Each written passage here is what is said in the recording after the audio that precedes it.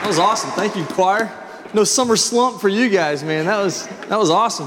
It's good to have Nate back with us too. And Morgan leaned over and said, "I miss Nate." It's good to have you back from Thailand and around the world. Our God is a mighty fortress. It's good to have refuge in Him because there is no refuge apart from our Lord God. This morning we're going to begin our final month in this 5-month-long series on the purposes of the church. And it's been fascinating, really, for me personally, to kind of do not a deep dive, but a moderate dive into the 5 New Testament purposes of the church and to look at the scriptures and really examine what the Lord had in mind when He created this thing called the church. I continue to hear amazing things about this church in particular, about Woodmont's incredible history and legacy. If you haven't been in our heritage room just down the hall there, I encourage you to go check it out. It's an incredible testament to what God has done in this church over the last 75 years. All the hundreds of people that we've sent on mission trips around the world, that we've planted 6 churches that are thriving, that we've boldly took steps towards racial healing in a time in Nashville when it was very contentious, and that this church has ministered to countless Nashvillians over the years. I continue to meet people who say, "Oh, I met my wife at Woodmont," or "Oh, we got married at Woodmont," or "My nephew went to Woodmont." And just it's amazing how many lives have been changed by this church. But now we have a chance to forge a new legacy going forward. You know, what will we leave behind for those who come after us here? What will these next 75 years look like for Woodmont and for the kingdom of God here on this corner in this community? Those kind of questions get me fired up, man. I'm excited about it. God has given us this amazing potential here to advance His kingdom in our community and around the world. If only we will be faithful to fulfill His purposes for the church: worship, evangelism, discipleship, fellowship, and finally, ministry. So if you'll stand with me this morning in honor of God's word as I read our text from Ephesians chapter 4, our first text in this series, verses 10 through 13. "He who descended is the one who also ascended far above all the heavens, that He might fill all things. And He gave the apostles, the prophets, the evangelists, the shepherds, and teachers to equip the saints for the work of ministry, for building up the body of Christ, until we all attain to the unity of the faith and of the knowledge of the Son of God, to mature manhood, to the measure of the stature of the fullness of Christ." This is the word of the Lord. Thanks be to God. You may be seated. Like some of you may have experienced, I grew up in church. My family always grew up going to church. And whenever I hear the word ministry, I often used to think of church work, right? What ministers do for a job. After all, my dad was a minister. He went to seminary. He served churches in Texas before he moved here and worked at Lifeway. And I knew all about the ministries, seeing it firsthand through my dad's work. He went back to being a pastor in Franklin when I was a junior in high school. And as a teen, I honestly did not plan on going into the ministry. It was not on my radar. I didn't want to follow in my dad's footsteps, and it wasn't on my agenda. But I'll never forget one summer evening. I was driving home from a friend's house. We had a Bible study at my buddy's house in Temple Hills out on Sneed Road, and I had to drive back to my house on the other side of Franklin. And right when I got in the car, it just started pouring down. This summer thunderstorm came up, and I had a wreck a year earlier driving in the rain. I'd hydroplaned just out here on Wedgwood and on the interstate near Wedgwood, and it almost totaled my car. And so I was really nervous about driving in the rain. I'm on Hillsborough Road going about 30 miles an hour, trying not to hydroplane. And I'm just praying, you know, honest, bold prayers saying, "Lord, please get me home safely." And in that moment of prayer, I felt like the Lord was saying, I didn't hear a voice or anything, but I felt this pull that the Lord was calling me into vocational ministry. And when I got home, I had never mentioned this to my parents ever. And I said, Mom, Dad, it was weird. I was driving home. I was praying in the rain, and I felt like the Lord may be calling me into ministry. And they kind of looked at each other and winked, and they said, yeah, we know. I said, what do you mean you know? And my parents are people of great faith and prayer, and they said, we've been sensing the Lord was calling you into ministry, but we wanted you to find out for yourself. I said, okay. And I kind of dismissed it because I was 18 and I still didn't think my parents knew anything, so I didn't think much about it. And then a couple weeks later, I had the chance to go to Australia for the first time on a mission trip with my church. And while I was there, I loved every minute of it. And the pastor of the church that we worked with there became a close friend of mine. And we were in the airport leaving, and he pulled me aside and he said, Nathan, have you ever considered going into ministry full time? And I said, funny, you should say that. And so then a couple weeks later after that, we were at summer camp, youth camp, my last one ever as a senior.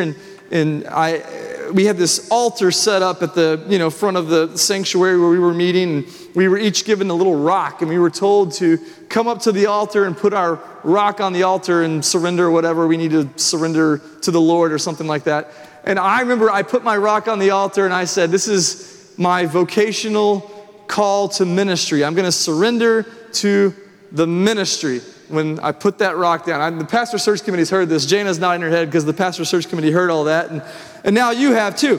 So that's my call to ministry. When we got home, the next week after summer camp, I came forward during big church, during the invitation. I told our pastor I'd been called to the ministry, and he presented me to the congregation, and he asked if they affirmed my calling to be a minister of the gospel, and if they would voice their agreement by saying amen, and they all said amen. And I was incredibly blessed to have the support and the prayers of my family and of my church family as I went off to Belmont and then to seminary. And I was so grateful for the way that they prayed for me and loved me through that preparation for ministry. But sometimes when I read passages like Ephesians 4, I begin to wonder if we're confused about what the ministry is when we use that word. Is ministry something that's reserved for professionals, only those who have had special training, who had those kids who put the rock on the altar and surrendered their lives to vocational ministry? Is that what ministry is all about? I don't think so. Look again at our text for today, starting in verse 10. It says, he who descended is the one who also ascended far above all the heavens, that he might fill all things. Who's that talking about? Well, the answer in church is always Jesus. Yes, Jesus descended to earth. He left his rightful place at the side of the Father, and he came to earth and put on flesh and moved into our neighborhood. And then after accomplishing the work that the Father sent him to do, he returned to his place at the right hand of God. Then look at verse 11. And Jesus gave the apostles, the prophets, the evangelists, the shepherds, and the teachers. I love this. Jesus didn't abandon us to figure out church for ourselves, right? He didn't just leave us alone and say, good luck, guys. He gifted us with leaders. He gifted us with these church leaders. He's given us everything that we need in order to grow and to flourish as the body of Christ. In other places in the Bible, when it talks about the gifts that Jesus has given the church through the Holy Spirit and spiritual gifts, it talks about the actual gifts themselves, right? Gifts like healing, teaching, leading, or serving. But here in Ephesians 4, the gifts that Jesus gives are the people themselves. Jesus actually gives us these people, apostles, prophets, evangelists, shepherds, teachers. These are the people that God has given to lead the church. These are the people who help reveal the gospel, the truth of the gospel. They proclaim the good news of Jesus Christ, and they teach it to others. I was having lunch this last week with one of our church members, and Pastor Don Finto. Some of you will know Pastor Don Finto. He is a retired pastor, but he led Belmont Church just up the road for more than 25 years. And he said that sometimes they would look around their church from time to time and he would say, do we have any prophets here? No, we don't have any prophets. We need to find some. We need to get some prophets and make sure we get them here for our next meeting.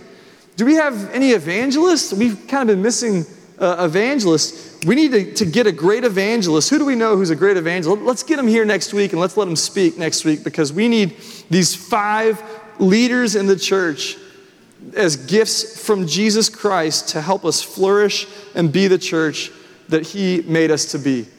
We need all 5 of these gifts. We need the foundation of the apostles. We need the bold truth of the prophets. We need the gospel proclamation of the evangelist. We need the nurturing discipleship that shepherds do so well. And we need the wisdom of our teachers. In order to do what? Well, look at verse 12. It says that Jesus gave these people to equip the saints for the work of ministry, for building up the body of Christ. Wait a minute. I just said that I was called to ministry, right? I put my rock on the altar. I went to seminary. But this verse says that the church leader's job is to equip the saints for the work of ministry. So we call people who work at a church ministry, but in this verse it's clear. The saints, you are the ministers. Maybe we should change your title, Trey, Minister of Youth. Maybe they're the ministers, and we should figure something out here, Rachel. Richard and Rachel and Trey and I are the ministers here, right? But really, the ministry is for all of us, shared together. The ministry is not supposed to be done just by church leaders. Our shared ministry is really to help everyone else in our flock to do their ministry. I remember as a teenager, we had some great speakers at summer camps. David Platt actually was our speaker one year at summer camp. And every now and then we get one that was kind of crazy though. And one summer we had this guy who was a yeller, and I don't know where he came from, and I don't know if he was teaching from this passage specifically, but I remember he was talking about the fact that every Christian is called to ministry, that every believer of Jesus Christ is called to be a minister. And he, I'll never forget him screaming. I'm not going to do it because I don't like to scream, but he said, that means if you're a Christian, you're called to ministry. You better call mama tonight and tell her you've been called to ministry. And I remember laughing about that at the time, thinking, I am called to ministry. I'm going to be a minister. But everyone was called to ministry. And that's a true statement. As eccentric as that guy was, he had a point. We get our modern word minister from the Latin, and it simply means servant or attendant.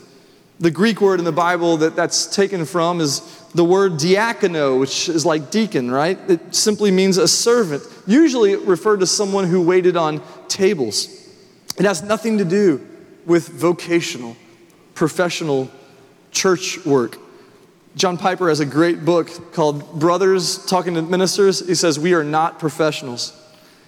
Ministering to others, doing the work of ministry is simply serving others, meeting needs.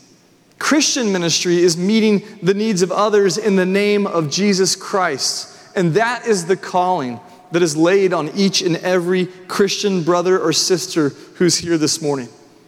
So if we're going to talk about Christian ministry, then we have to look first to the example of our Lord and Savior Jesus. I'm going to close the series the last week looking even more in depth at the ministry of Jesus, but I want to lay that foundation first too.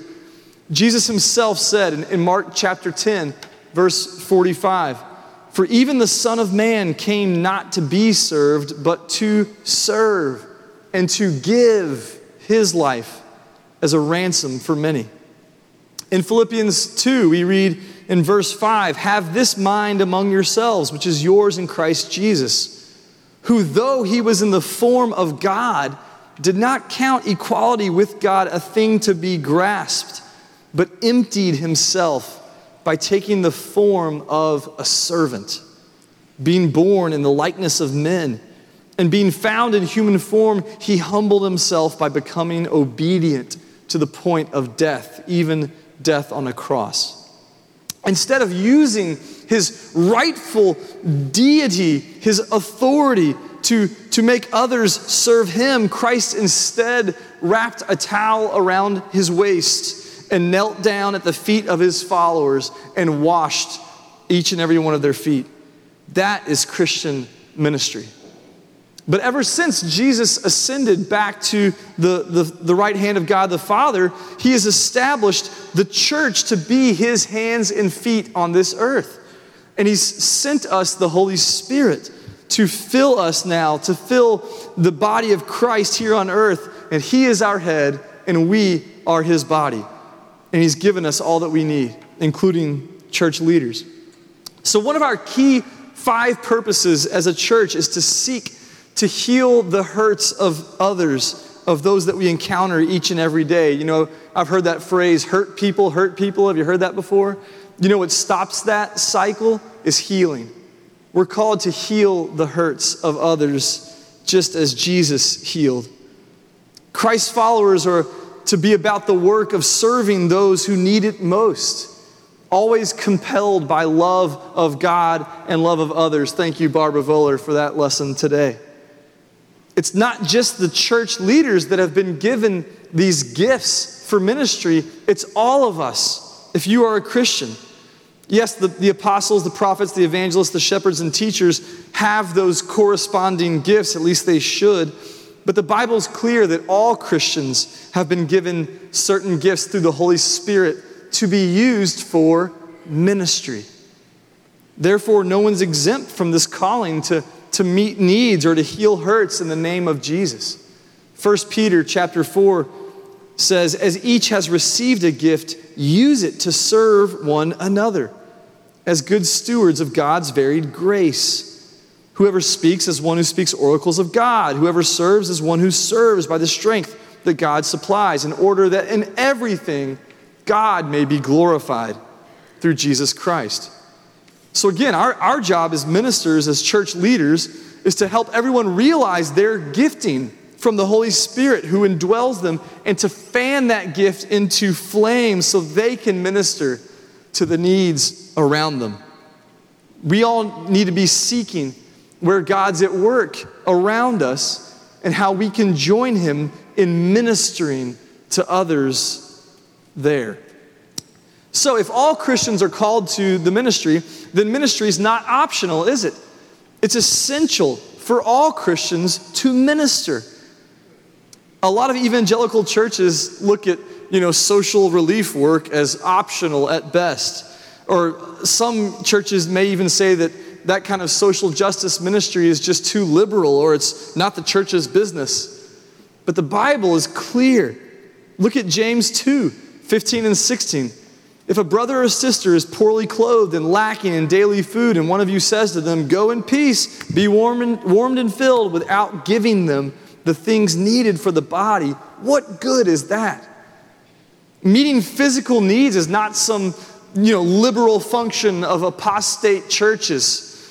It's the proof of our love of God. Jesus himself made that explicitly clear in Matthew chapter 25, verse 31. When the Son of Man comes in his glory and all the angels with him, then he'll sit on his glorious throne. Before him will be gathered all the nations. He'll separate people one from another as a shepherd separates the sheep from the goats. And he'll place the sheep on his right, but the goats on the left. And then the king will say to those on his right, come, you who are blessed by my Father, inherit the kingdom prepared for you from the foundation of the world. For I was hungry, and you gave me food. I was thirsty, and you gave me drink. I was a stranger, and you welcomed me. I was naked, and you clothed me. I was sick, and you visited me. I was in prison, and you came to me. Then the righteous will answer him, saying, Lord, when did we see you hungry and feed you, or thirsty and give you drink? I love that claim. They're like, we didn't do that. Jesus, we didn't do that stuff to you. And then when did we see you a stranger and welcome you? When did we see you naked or clothe you? When did we see you sick or in prison and visit you? And then the king will answer them, truly I say to you, As you did it to one of the least of these, my brothers, you did it to me. I don't think it's an overstatement to say that ministering to the poor, to the homeless, to the sick, and to the prisoners is a test of our salvation. If we know Jesus intimately, we will minister to these people. But our ministry is not based on, feel-good, short-term projects. It's not based on any government program either. Our true Christian ministry is a balance between word and deed. Because our ministry is not born out of, our ministry is supposed to be born out of a passion for the gospel, a passion for service and for justice that is rooted in the gospel. Most people think that we have to choose either evangelism or social justice, but the fact is that there is no justice without a proper understanding of the good news of redemption that is offered in Jesus Christ and His work on the cross. I read a great article on the Gospel Coalition's blog by Jaquel Crow. She's 20 years old. She said this: the fundamental problem is that we've created a false dichotomy. When you pit justice and gospel against each other, you miss the point of the Bible and devalue God's heart for both. Justice fits squarely in the framework of biblical Christianity. It flows fiercely out of the gospel as a practical implication of loving God and loving others. If we want to live out justice the way that God commands and celebrates, we must prioritize the gospel. If we truly want to see human flourishing and reduce global suffering, we need to deal with the biggest problem that humanity faces: sin and death. When we talk about doing ministry, when we talk about meeting needs and healing hurts, excuse me, we must remember that the greatest need that anyone has is for the gospel. 1 Corinthians 4, Paul reminds us of the primacy of the gospel in our ministry. He says, therefore, having this ministry, we have this ministry by the mercy of God. This ministry is just a blessing that we didn't deserve, that God gave us. We do not lose heart, but we have renounced disgraceful, underhanded ways. We refuse to practice cunning or to tamper with God's word, but by the open statement of the truth, we would commend ourselves to everyone's conscience in the sight of God. And then in verse 5, he gives us the content of this ministry. For what we proclaim is not ourselves, but Jesus Christ as Lord, with ourselves as your servants for Jesus' sake. We openly and boldly proclaim the truth of Scripture, that Jesus Christ is Lord and Master and Savior. And then we become servants for His sake, meeting the needs of others in His name. I really do think that Woodmont is incredible at doing ministry in times of crisis especially. You guys meet each other's needs in incredible, selfless, extravagant ways sometimes. I see that all the time. But first, let me challenge us to do two things today before we close. First one is, let's minister to each other like that all the time. Let's not just be great at ministry in crisis to one another, but let's minister to one another like that all the time, where we meet each other's needs in ways that are not just superficial, but in ways where we help those who are hurting in tangible expressions of love. Our text said that the ministry that we've been given, that I'm trying to equip us to do, is for the building up of the body of Christ until we all attain to the unity of the faith and of the knowledge of the Son of God, to mature adulthood, to be grown-ups, to the measure of the fullness of the stature of Christ. That's the goal. I want us to meet each other's needs in a way that builds up the body so that it grows into maturity in Christ-likeness. And the second challenge is to take that ministry outside the walls. Will you accept your call to ministry today? You don't need to go call your mama, but you do need to accept the fact that if you are a Christ follower, that God has gifted you and called you to minister to others in His name. Will you ask God to make you more aware of the needs of those whom He has placed in your life on a daily basis? Today, as you leave, I want us to imagine that we are commissioned, because it's true, to go out into this world as we walk out these doors and to meet needs in the name of Jesus. If you notice that your server at lunch today is having a bad day, how can you meet his or her needs? How can you serve people at the grocery store? How can you be a blessing and minister to the needs of those around you? Our church has lots of ministries. Maybe you've never been involved in them.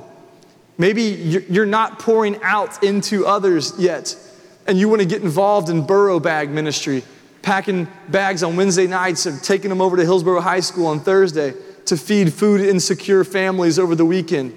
That program's ramping back up, and we need hands to help us. Maybe you're going to answer God's call to serve with Rachel in preschool and children's ministry. That's a tough gig that she has, constantly recruiting volunteers so that people like me can be in here without our screaming 2-year-old running around.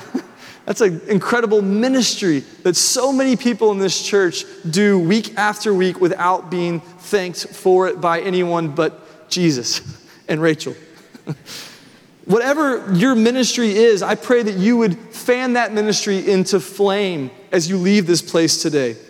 The ministry exists out there. It's not in this room except for me and Richard and our instruments and choir. For the rest of you, the ministry is outside these walls. I hope that you're filled up today and ready to be commissioned and sent out to be the hands and feet of Jesus. Let's pray. Lord God, we thank you for your word that shows us that we are all called to ministry. God, I pray that you would fan the gifts that you've given us into flame so that we can be your hands and feet in a world that desperately needs you.